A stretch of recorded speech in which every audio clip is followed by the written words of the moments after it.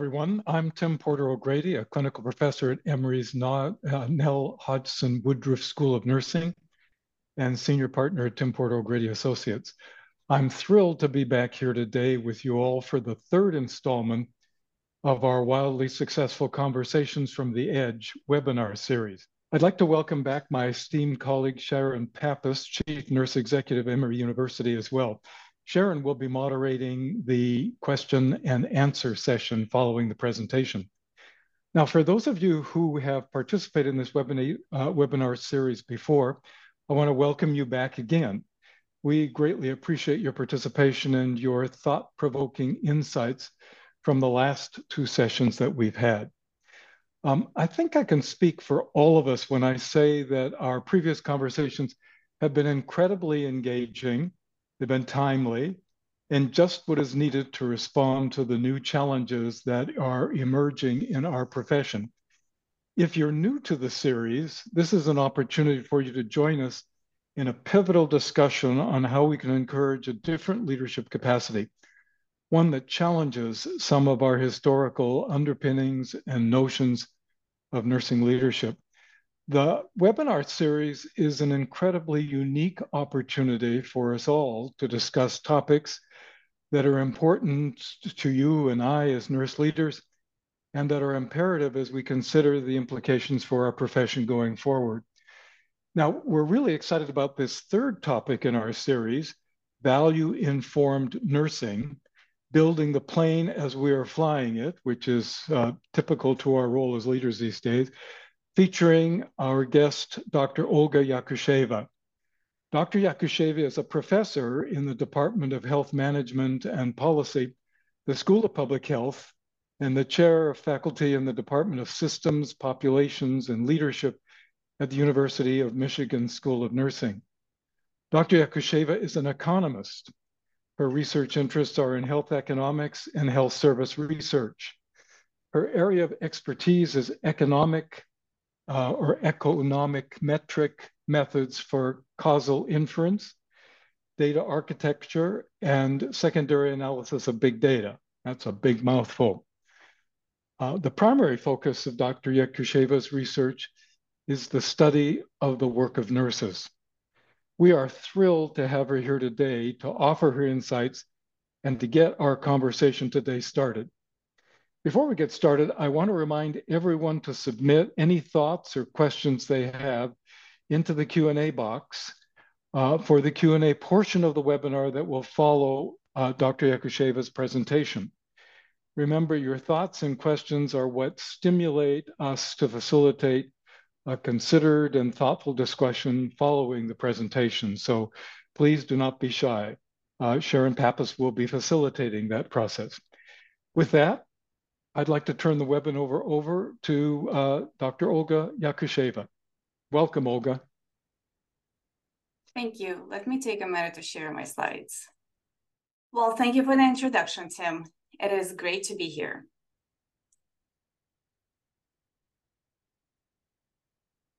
First, I wanted to start with some acknowledgements. I'm a member of the American Nurses Association Enterprise Research Council, an independent economic advisor to the American Nursing Association Enterprise. I am funded by the enterprise as an independent contractor to develop an economic value of nursing model.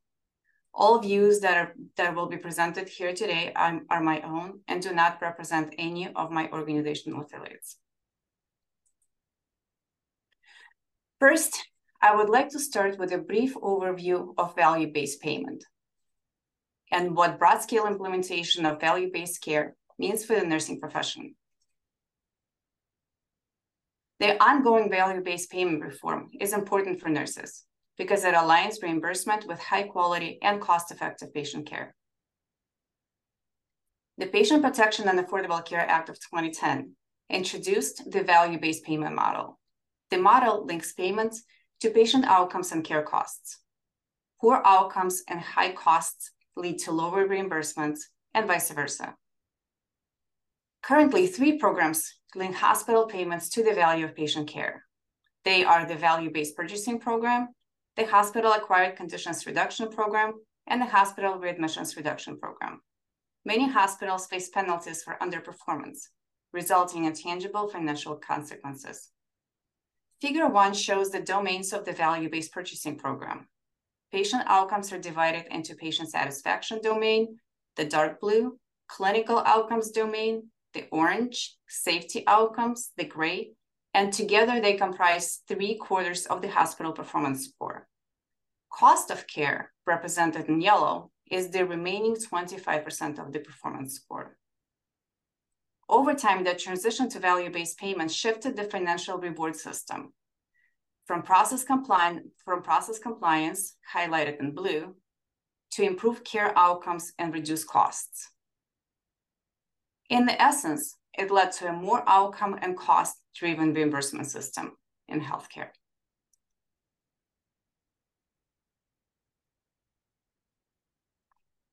Hospitals and other healthcare organizations are frequently blamed for putting profits over patients.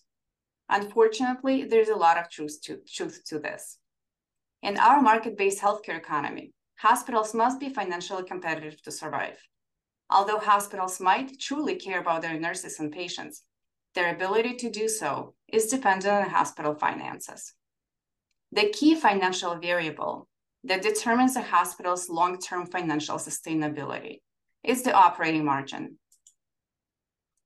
The operating margin is the difference between earned operating revenue and operating costs. In value-based care, revenue is determined by the volume of admissions, plus or minus value-based penalties or rewards, also called pay-for-performance incentives. The revenue should be sufficient to cover all operating costs, including wages and non-labor expenses. A positive operating margin, when the earned revenue exceeds the cost, allows the hospital to spend more on nursing budget. A negative operating margin means that the earned revenue is insufficient to cover the operating costs. When this happens, organizations must resort to budget cuts, leading to salary cuts, layoffs, and understaffing. Whether practicing as a nurse practitioner in independent practice, or as a registered nurse in a hospital, or working in a community setting, all nurses are affected by the transition to value-based payment. Nursing plays a dual role in supporting organizational revenue. First, nurses are the largest healthcare profession, and they provide the majority of hands-on patient care. Studies show that the quality of nursing care has direct implications for patient outcomes, including failure to rescue, hospital mortality, hospital-acquired infections, falls, readmissions, and other outcomes. Nurses are also not naive to cost effectiveness. They know when they see wasteful use of time of resources, low value care, or lack of fiscal responsibility. Yet, nurses themselves are costly to organizations. In many hospitals, nursing salaries alone account for 30 to 50% of hospitals' operating expenses. In the value-based healthcare environment, the key question guiding resource allocation towards the nursing budget is whether it is expected to generate more revenue than what it is expected to cost. Hospitals will spend more on budget lines with a known positive balance of revenue over the cost, and less on those where the balance of revenue to cost is unfavorable or unknown. Unfortunately, nursing often falls in the latter category. This is due to a lack of quantifiable financial data highlighting nurses' positive contribution to organizational financial performance. It is up to nurses to understand, quantify, and articulate their economic value. Multiple national surveys of registered nurses show that nurses believe they have a right to work on well-staffed units, have employer-provided opportunities for personal growth and professional development, and have a well-paying and secure employment contract. Nurses are well within their rights to expect this. After all, patients come to hospitals for nursing care. Without nurses, hospitals would not exist. Yet, the expectation that responsibility for meeting nursing's needs lies solely with the employer should be retired. For too long, organizations have been unable to fully appreciate nurses' contributions to positive economic outcomes. It is time that nurses must accept part of the responsibility for demonstrating their own professional worth and value to the organizations that employ them. Not all employers will immediately change their view of nurses' financial importance. So what is the economic value of nursing?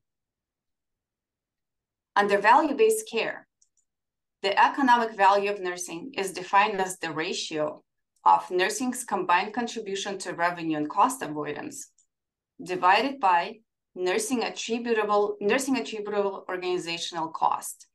That includes wages, bonuses, benefits, improvements in the work environment, and tuition incentives, and other nurse-related expenses. The higher nursing's contribution to organizational revenue and cost avoidance, the higher is the economic value of nursing. The higher it is viewed by organizations, the more resources will be devoted to nurses. Yet paradoxically, the more an organization has to spend on nursing-related costs, the lower the organizational commitment to nurses will be. So what can nurses do to advocate for and demonstrate their economic value? Let us carefully consider both the numerator and the denominator of the value equation. The numerator represents nurses' contribution to revenue and cost avoidance. Because under value-based payment, revenue is largely determined by discharge volume and pay for performance incentives. Any nursing intervention that positively impacts the capacity of the organization to serve more patients and improve patient outcomes will be revenue contributing. This means, for example, that nurses might think about interventions that reduce patient length of stay while maintaining patient satisfaction and quality and safety outcomes. To contribute to cost avoidance, nurses must seek to identify and eliminate wasteful use of clinical time and resources, of operational inefficiencies leading to bottlenecks and delays in care, and overspending. Finally, focusing on the denominator that reflects the cost of nursing itself, a direct cost reduction approach is not appropriate. This is because nurses must advocate for expanded resource allocation to allow them to fully engage in value creation. Nurses must also seek innovative models of care that may allow them to achieve more with less. Virtual care is one example that may someday allow for both increased flexibility in their staffing and improved quality care at the same time. It may, however, take some time before organizational investments in innovative models of care pay for themselves financially. It is up to nurses to understand, quantify, and articulate their economic value. This can be done through value-informed nursing practice. Value-informed nursing is nursing practice and leadership that focuses on maximizing the economic value contribution of the nursing profession. Its goal is to achieve desired patient outcomes while also promoting efficient use and cost reduction. Practicing value-informed nursing means being actively engaged in thinking about economic value. In daily clinical practice, this means seeking ways to eliminate waste and inefficiencies and own fiscal responsibility for the use of resources in the unit. More broadly, value-informed nursing also means being creative and seeking new, innovative models of care that can transform nursing care delivery and improve consumer outcomes and value. To prove the economic business case for improved resource allocation towards nursing, nurses of all levels must engage in value-informed thinking as part of the nursing lens. For bedside nurses, value-informed nursing means being judicious and using the smallest amount of resources possible to achieve a desired outcome. For nursing leaders, value-informed nursing demands strong and brave leadership at all organizational levels. Leaders must track and quantify organizational financial benefits that result from consistent practice of value-informed nurses. Leaders must also advocate for a clear and equitable redistribution of these financial benefits back to nursing budgets. Leaders must be prepared to take on the potential pushback from medicine and administration. For too long, our healthcare system has been the way it is. Complex systems can be resistant to change. Finally, nursing leaders should motivate and reward nurses who promote efficient resource use and cost containment. These nurses must also be protected from potential backlash. Before we move on, I want to clarify the importance of stating what value-informed nursing practice is not. Although you should be judicious of resource use, deciding it is okay to withhold or delay care that a patient was ordered or asking for is not value-informed nursing practice. Although you should question implementation of redundant, unnecessary, low-value processes, cutting corners on quality or safety of patient care, or choosing to omit checks, steps, or checklists is not value-informed nursing practice. Although you should seek innovative value-enhancing ideas, trying them on your own without proper vetting and testing is not value-informed nursing practice. Value-informed nursing practice does not mean sacrificing the quality and safety of patient care to save money. The public relies on nurses to provide the highest quality care, and this oath must not be broken for money. I wanted in the last part of my presentation to talk about the ethical imperative for the pursuit of value-informed nursing practice. Professional nurses are bound by their social contract to be at the forefront of key healthcare issues impacting the society. Nurses are also trusted to do so in a way that promotes the well-being of the current and future generations. The United States is the country with the highest spending on healthcare in the world, burning up societal resources that could be used to improve childhood education, combat poverty, and mitigate structural inequities and injustices that so many of the US, so many people in the United States struggle with. The high cost of care is #1 health-related issue for the American public. In the 2018 survey, more patients were worried about the financial burden of their cancer treatment than about dying from cancer. High cost of care is also a key driver of socioeconomic and racial disparities in access to care. Vulnerable patient populations, those with low incomes and racial or ethnic minorities, are 1.5 to 2 times more likely to reject the care they need due to high cost. Therefore, just as the delivery of high-quality patient care is an explicit part of the nursing social contract, so is a focus on the cost and value of patient care. By advocating for own economic value, nurses are enabling themselves and their healthcare system to provide the highest quality, affordable, equitable care that our patients and families need and the public relies on. In summary of today's presentation, I wanted to highlight the following 4 key points. Value-informed nursing is nursing practice and leadership that focuses on achieving desired patient outcomes while also promoting efficient resource use and cost reduction.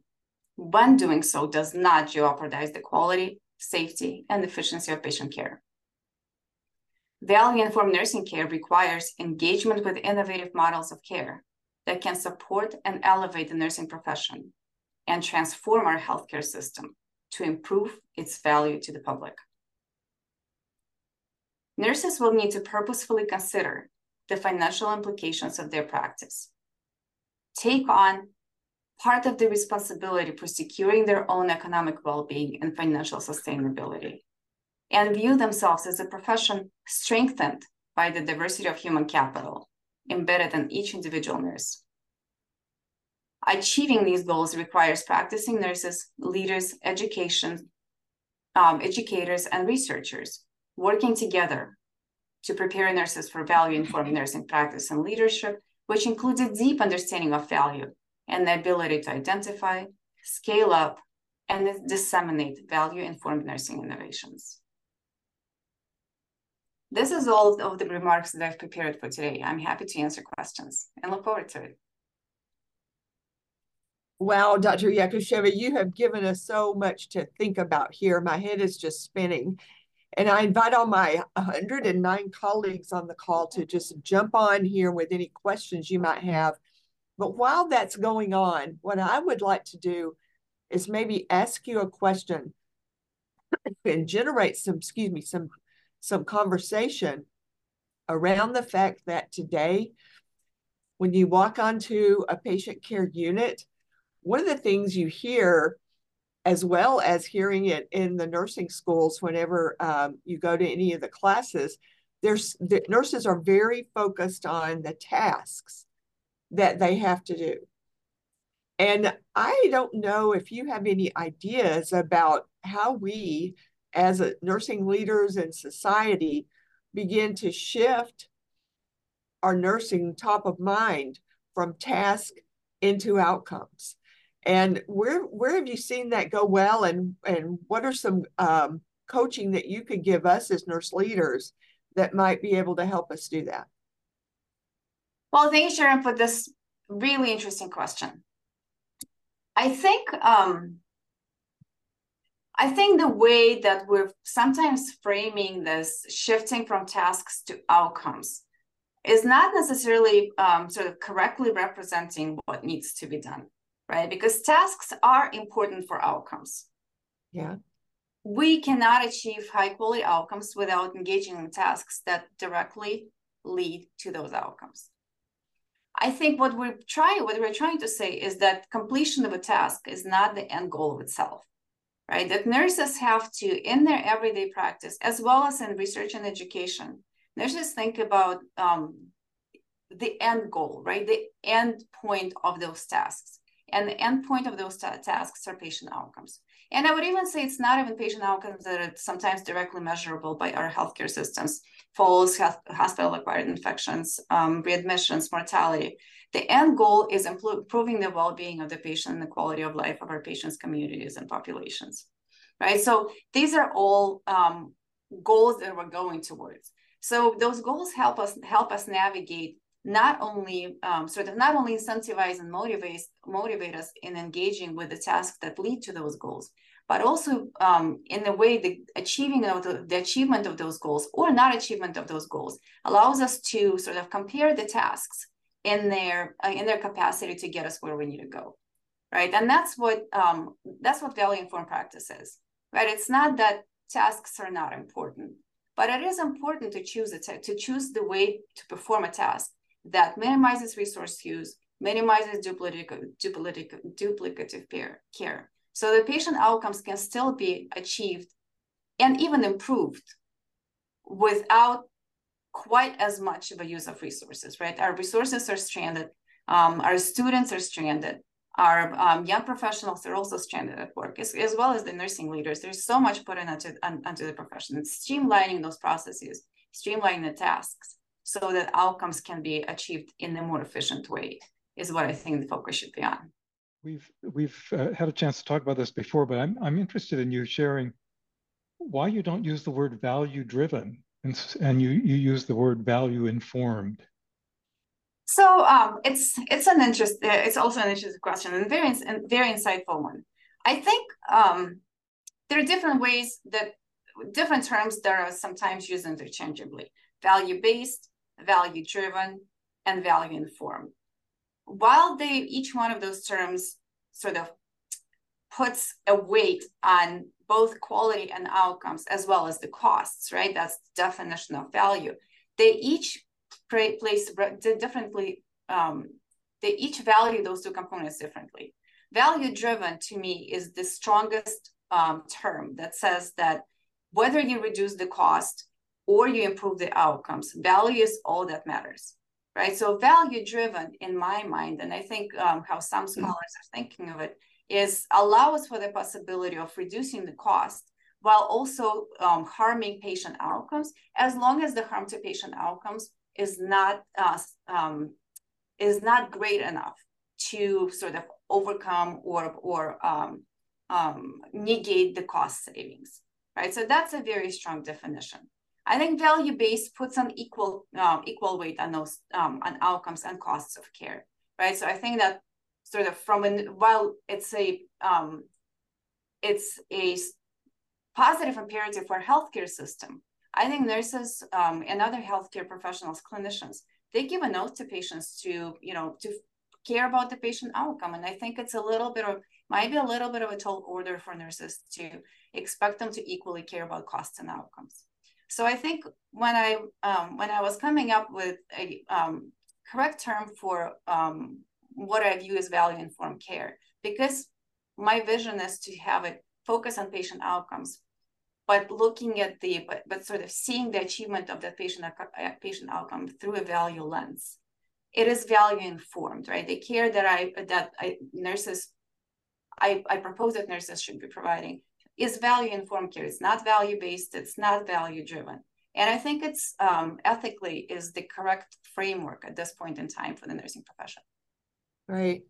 Very, very important differentiation that you just gave us. So I have a question from one of our attendees that is a very good one. And I hope I'm saying your name correctly, McParu.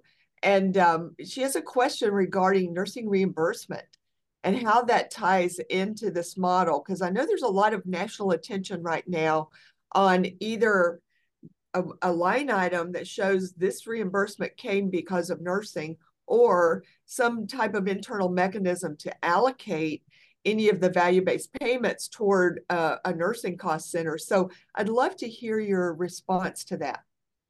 So I'm going to let you in on the secret. I made the presentation a little bit short, specifically to allow a space for this discussion. So I'm really glad somebody asked this question. Thank you very much. One of the main reasons why hospitals currently may not have a business case for investments in nursing is the fact that our healthcare system does not reimburse hospitals for quality of care to the extent it should. Through all of the value-based purchasing programs that I've listed, all of the hospital performance incentive programs, penalties that are imposed on hospitals for poor quality of care amount to only single percentages of hospital reimbursement. When you compare it to the investment in the nursing workforce that hospitals would have to undertake to move the needle on those quality outcomes, sometimes the value of this investment or the cost of this investment is simply not justifiable from the financial perspective, because financial rewards for achieving better outcomes are so small. Now, compared across industries, the cost of quality or the price of quality is about 30% of the price of the product. And that's for low-tech products. For high-tech products, the cost of quality is about 50 to 70% of the price, right? So when you look at your cell phone, when you look at your TV, when you look at your computer, at least half of the price you're paying for it is all of the innovation and development and work that went into this product to make this product of better quality. In healthcare, it's not the case, right? Quality is not rewarded at a very high rate. And if we took this, if we sort of took the same model that only 1 or 2% of the price of the product was due to quality, you can only imagine what our consumer market would look like. Our cars would all be the same, minimally having 4 wheels and getting us places, maybe not, right? Our cell phones would be, I have nothing against jitterbugs, and I have elderly parents who all use them, right? But jitterbug is not for everybody, right? This has minimal features, large buttons, and that's what would be probably available to just about, that would be the only version that would be available, and they would all be the same, right? So that's where when the producer is not, from the economics perspective, from the business perspective, when the producer is not adequately rewarded for the quality of the product, they are going to shift away their resources from quality and into quantity. And that is what is happening with our healthcare system, right? So there are 2 ways. So quality is not rewarded, and as a result, hospitals have an economic, not all of them do that, right? But the economic incentive that's driving our healthcare system is to staff units to the minimum amount, to the minimum level of staffing to allow the pass-through of patients, right? Because it's the volume of care that determines the majority of the payment and not the quality of the care, right? So in order to be able to staff units, and of course, nurses are seeing this, right? Nurses are not immune to being able to see how poor staffing and poor attention to the nursing practice environment and the safety has a negative implication on patient outcomes. But again, from the financial perspective, the hospitals are subjected to the system where it's simply not economically viable for them to maintain high quality care consistently. So there's two ways of fixing this problem. One of the ways would be to increase the quality incentives on hospitals to about 30% of reimbursement, 30 to 50% of reimbursement.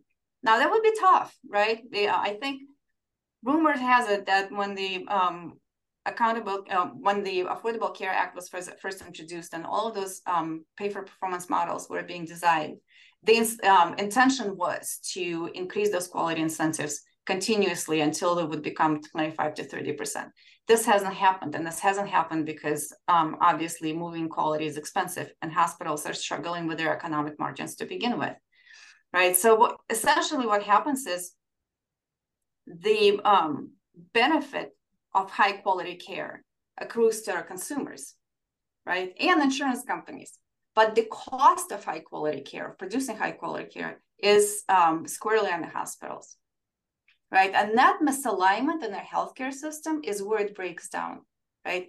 The people and the public people in society who want high quality care are not paying for it. The insurance companies are not paying for it.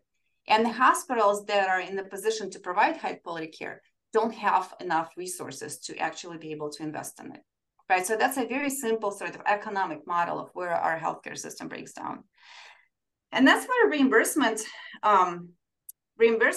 which is the way through which the public pays hospitals for the care they receive. Reimbursement is what needs to be addressed to be able to fix this, the economic misalignment of incentives or the economically broken model.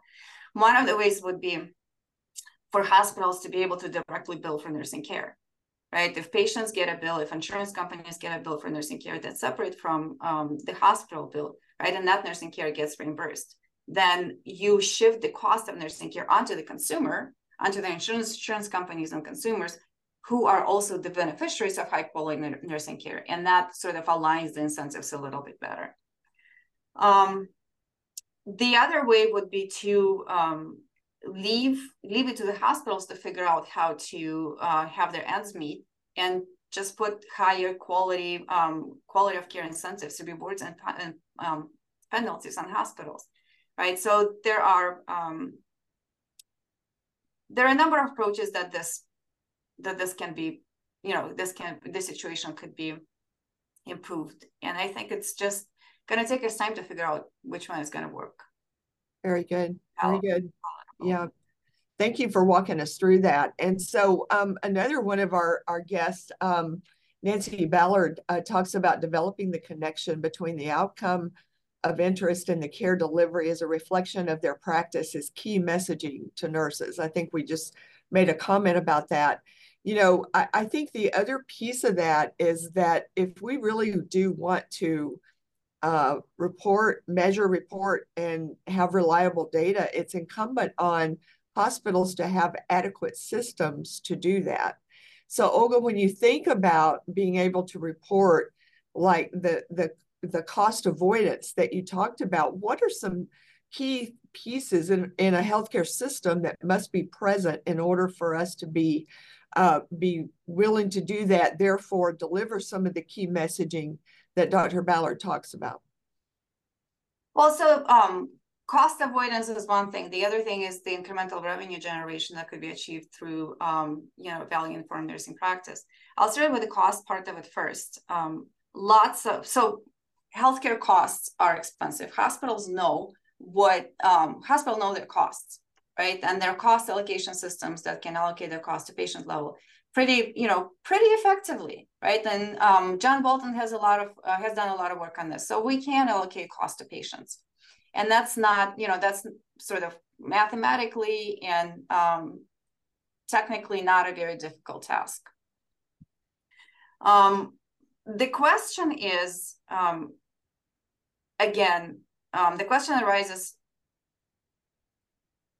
from sort of the basic economic principle that what consumers value is not the cost of care, but the outcome of care, right? We won't buy a poorly constructed car, or we won't pay a lot for a poorly constructed car just because it took a lot of cost to make and design it, right? If it's a poor design, consumers don't care how much cost and labor and other resources went into making it. They're not going to buy it, right? So fundamentally, the way that our economy works is consumers should pay for the value of care and the quality of care that they're receiving, right? So from that perspective, sort of measuring the cost is good only insofar as it tells organizations how to deliver that quality more effectively.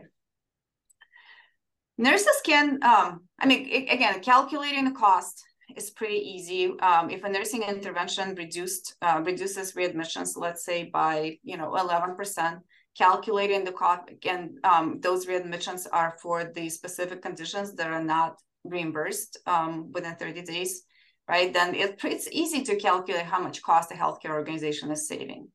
Right? I recently talked to a CNO of a large hospital system, and they have introduced a new ambulatory care protocol in which they were able to significantly drive down readmissions, like avoiding tens of thousands of readmissions for their system annually.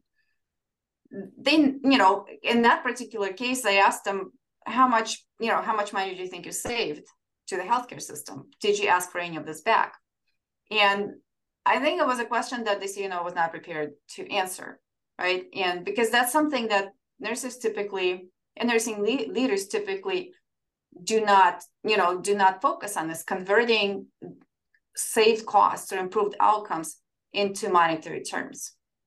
And I think that's what needs to be happening more frequently, right? So thinking about what nurses do, thinking about what they might do differently, thinking about how the outcomes and the costs might change, and sort of putting the dollar sign towards both the improvement in outcomes and the reduction in costs is what is the way of paving the way to growing the economic value of nurses and demonstrating the economic value of nurses to organizations. And when you come to the C-suite with saying that here's what we nurses did, and we trialed it, we implemented it, and we're saving now, after implementing this intervention, we are saving the hospital system, $3 million a year easily. Most nursing interventions, when you put a dollar sign to it, they save hospitals, several $1 million a year. Getting part of this back into the nursing budget, right? Coming in with a number and getting part of it back into the nursing budget is what needs to happen more consistently, right? Because it's all about money. So at the very least, your hospital or healthcare system would need to have a cost accounting system that commonly is part of your budgeting system, so that you do have a way in order to measure that. So that's a wonderful CNO CFO dialogue for you to begin a conversation around what's possible. So thank you for mentioning that. I want to raise one more comment here that Lynn Kuehl makes that I think is very important. And then hopefully we're going to be able to bring one of our folks online to ask their question live. But Lynn asks, please provide suggestions for operationalizing value-based nursing at each level. And I know, Olga, that you mentioned clinical nurses at the first line of care, and you also mentioned advanced practice. And so she says, how do we translate this front line to the boardroom and then to policy? And so that's the question she brings forward. Yeah, no, that's great. So value-informed nursing is not sort of it's not a magic formula. It's not a magic equation. But I think a lot of times it's just, it's using the common sense that people use in all of their areas of life to begin with, right? We practice value-informed parenting. We don't think about it, but we do, right? When we especially if you have multiple children and you have multiple other demands within your household, and you have a limited amount of finances that you have to divide against the multiple different budget items. You every day practice value-informed parenting. You practice value-informed living, right? So that's sort of the same type of thinking that needs to be brought into the workplace. And not to say that nurses already are not doing this, right? They are already doing this. It's quantifying that contribution that needs to happen, right? Because I hear a lot of stories. Once I talk about value-informed nursing with hospital systems and practicing nurses, they're already doing it. They're like, oh yeah, well, there was this one time when there was in our imaging department, we used to give out CDs with patient x-rays, right, to patients, and each CD was $1.25. And they decided that, a nurse decided that they're no longer going to do this, and they're just going to provide images to the patients via the patient portal with no CD, right? Saved millions of dollars to the organization. They never quantified it, right? They never counted the contribution of that one little tiny example of value-informed nursing to the financial bottom line of the organization. So I think it's not that nurses are not practicing value-informed nursing. I think they are. I mean, you might think of some examples where nurses might be thinking that sort of worrying about cost and revenue and financial aspect is not part of who nurses are. And that's something that's unbecoming of nurses. But I think, as our healthcare system is becoming more value-driven, I think the majority of nurses are already sort of thinking in value-informed terms. They're just not putting dollar signs to it. And that's what needs to be happening. One way for nursing leaders to encourage value-informed nursing would be to introduce, and that's what was done in one of the organizations I recently talked to. They introduced value improvement fellowships. Just like before, they had quality improvement fellowships where nurses were given paid time off and sort of incentives, sort of promotion incentives, career ladder incentives for completing quality improvement fellowships, and they had a fair every year where nurses were presenting their posters for ideas on how to improve the quality and safety of patient care. They simply expanded it to incorporate the cost, right? So not only they were asking nurses to come up with ideas to improve the quality and safety of patient care, but also how you can reduce the cost and resource use without sacrificing the quality and safety. So that's one small step, right? That allows for more ideas to pour in, and it's very aligned with sort of this value-informed nursing thinking, value-informed nursing thinking. Yeah, very good. I could provide many examples, but again, it's not anything. It's not anything magical. We're already doing this. That's right. So I would love to bring in Kathy Ivory. Adarsh, if you would please bring Kathy in. She has a fabulous question about data. So Kathy, if you're willing for us to give you, put you on camera and let you make your comment live and ask your question live here with Dr. Yakusheva. Hi, everybody. Hi, Olga. Olga and I are colleagues on the ANCC Enterprise Research Council. So we've had this conversation, but I would just like to circulate to the group that so much of the way that reimbursement happens in healthcare is through the generation of things like ICD codes and procedure codes and all of DRGs and all of those coded processes that were created for reimbursement. And nursing services has not been organized, or the data that is generated by nurses has not been organized in such a way that it is easy to quantify all of those nursing care processes that nurses engage in. But there are ways that what we do can be organized. It's just not ever been widely done. And Olga, you mentioned John Welton's work, and he has been studying the value of nursing for for years and has been able to do some demonstration projects on, yes, equating what happens with nursing and what happens with the patient. And that's great in small demonstration projects. But I'm thinking about the notion of broadly organizing the data that nurses generate in a way that is collatable and shareable across settings. So it's not just good that I know what it is in my organization, and I agree we should also be able to speak to it, but how do we get to, and how should nurse leaders advocate for us all to be organizing the data that we generate in such a way that it can be quantified and used to for value-informed nursing. So Kathy, in your mind, where does the unique identifier for each nurse come into that?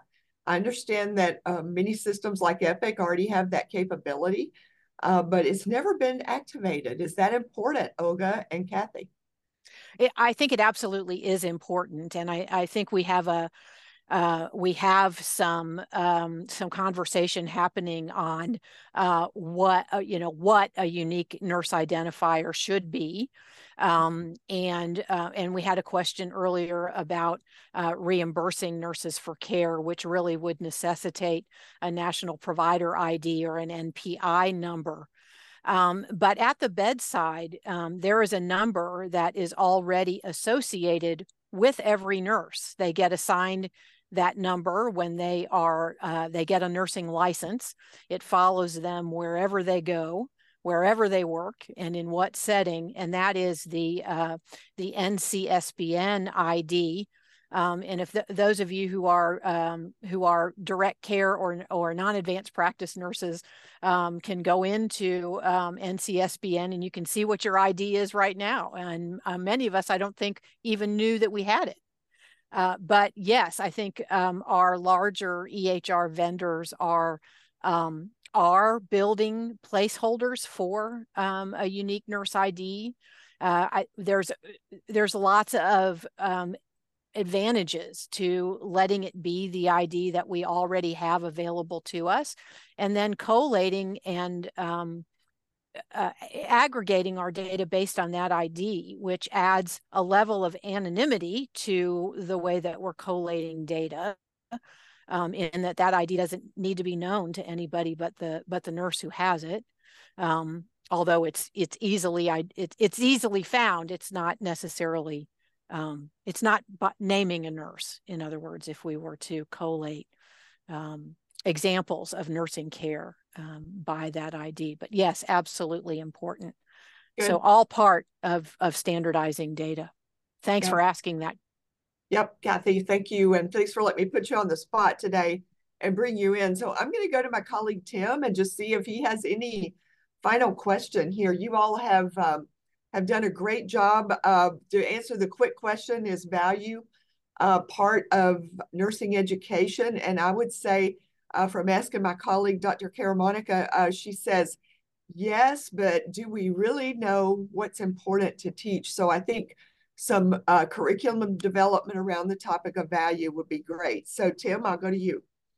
Thanks, Sharon, and thanks, Olga. This has just been delightful. But you can see we just really scratched the surface, and there's a whole landscape we have to unfold here. But just a question with regard to, for example, if nurses reduce waste and cost, for example, isn't there an algorithm where they can claim or negotiate a percentage of the value of that cost they reduce and have it returned to nursing? I don't think there's currently a mechanism for this, but I think originally, before we build those systems, right? Originally, we need to at least try to figure out what those numbers are and have sort of, and I wouldn't call them demonstration projects as much as just walking to the C-suite and saying, look, guys, this is what we've saved. How about, we get part of it back? Or based on all of the previous things that our team has done or a unit has done, we've saved X million of dollars for the organization. Here's the next thing we're going to do. Why don't you guys help us with that, right? We need to be better staffed. So, but it allows I think the first step to sort of having a formal system that will automatically and mechanically reimburse nurses or give nurses a kickback for everything they do. I think the first step that needs to happen is empowering nurses to come into the negotiations with the healthcare system with numbers, right? Because at this point in time, I've talked to so many CNOs who are talking about, not being able to have their budget needs met, right? Their budgets are being cut, right? And I had a conversation with the CNO who was so upset at hospital administrators that they're not letting them have a role within, I don't want to identify the hospital, the situation, but there was a specific role that nursing was advocating for, keeping that role within within the employment structure of the hospital, and the role was important for patient outcomes, for nurse outcomes, for sort of a lot of those things that hospitals should stand for and say they stand for. And yet they could not justify keeping that person to the C-suite, and the person ended up being let go.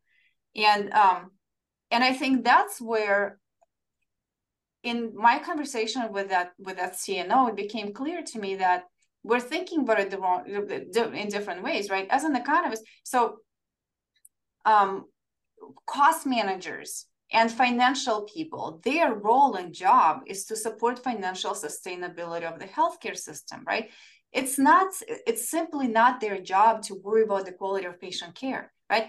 Our healthcare system and operationally is very compartmentalized, right? We have people whose role it is to whose role it is to care about nursing education. These are the nursing education folks. We have people whose role it is to care about the quality of patient care, and those are QI folks and the research folks. There are people whose role it is to provide best patient care, and that's nurses. And there are people within the healthcare system whose role it is to make sure that financially the ends of the system meet. Right? And those are the people who will insist on, it's their role to make decisions that are financially viable to the organization. It's their decision to have a cold heart and to put profits over patients, right? That is their job. So I think what needs to sort of recognizing the differentiation of the roles and jobs and responsibilities and values within the system itself is an important aspect. So it's my long way of saying that if nurses want their needs met, right, the needs of the patients met, they have to speak the language of finance. They have to be able to come to the C-suite and to the financial officer and to the cost accounting, whatever department, and say, look, this is how much cost we're saving you, or this is how much revenue we're making you, right? So please keep this person. It's pivotal. Only when you talk that language is when this healthcare system, the roles within the healthcare system, whose contract it is to make sure that the financial ends meet, they will listen to nurses. I love that. I just think that's such a fine way to end your comments. And thank you, Tim, for the great question. But I just wanted to say thank you for this audience. Oh my goodness, what wonderful questions you all brought about. And I think this conversation today is exactly what we need in order to start to challenge the status quo of our profession. Tim, one comment before I roll into what happens next. I can just resonate with what you said, Sharon, and Olga. This has been a wonderful contribution and a conversation starter. And I think both of you, your challenge to the nurse leader is this has to be on the top of your priority list. This whole notion of value emerges out of the struggles we had during COVID that really, really indicated how not having this discussion impacts nurses at so many levels and the organization as well. So this has been really valuable, and I really appreciate you being here and us being a part of this dialogue. Thanks, Sharon. Yep. So I would like to let the audience know that the next webinar will take place Monday, February 19th from noon to 1 Eastern Standard Time. Our speaker will be Catherine Gillis, who's the Margaret Madden Stiles Professor of Nursing and former Dean and Associate Vice Chancellor for Nursing Affairs at the University of California, San Francisco. Her topic is entitled, Where is the Riz in Academic Healthcare? Transforming Academic Medical Centers.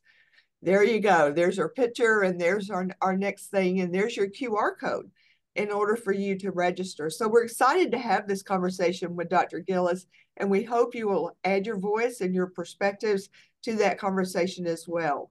Be sure to register for this event. We also encourage your colleagues and other leaders to attend as well. The more people we involve in these discussions, the greater the impact that we can have. So your job today is to have a conversation with your CFO about cost accounting and to begin to quantify financial as well as quality outcomes that nurses who practice in your organizations achieve. Thank you for being here today, and we'll see you next time. My pleasure.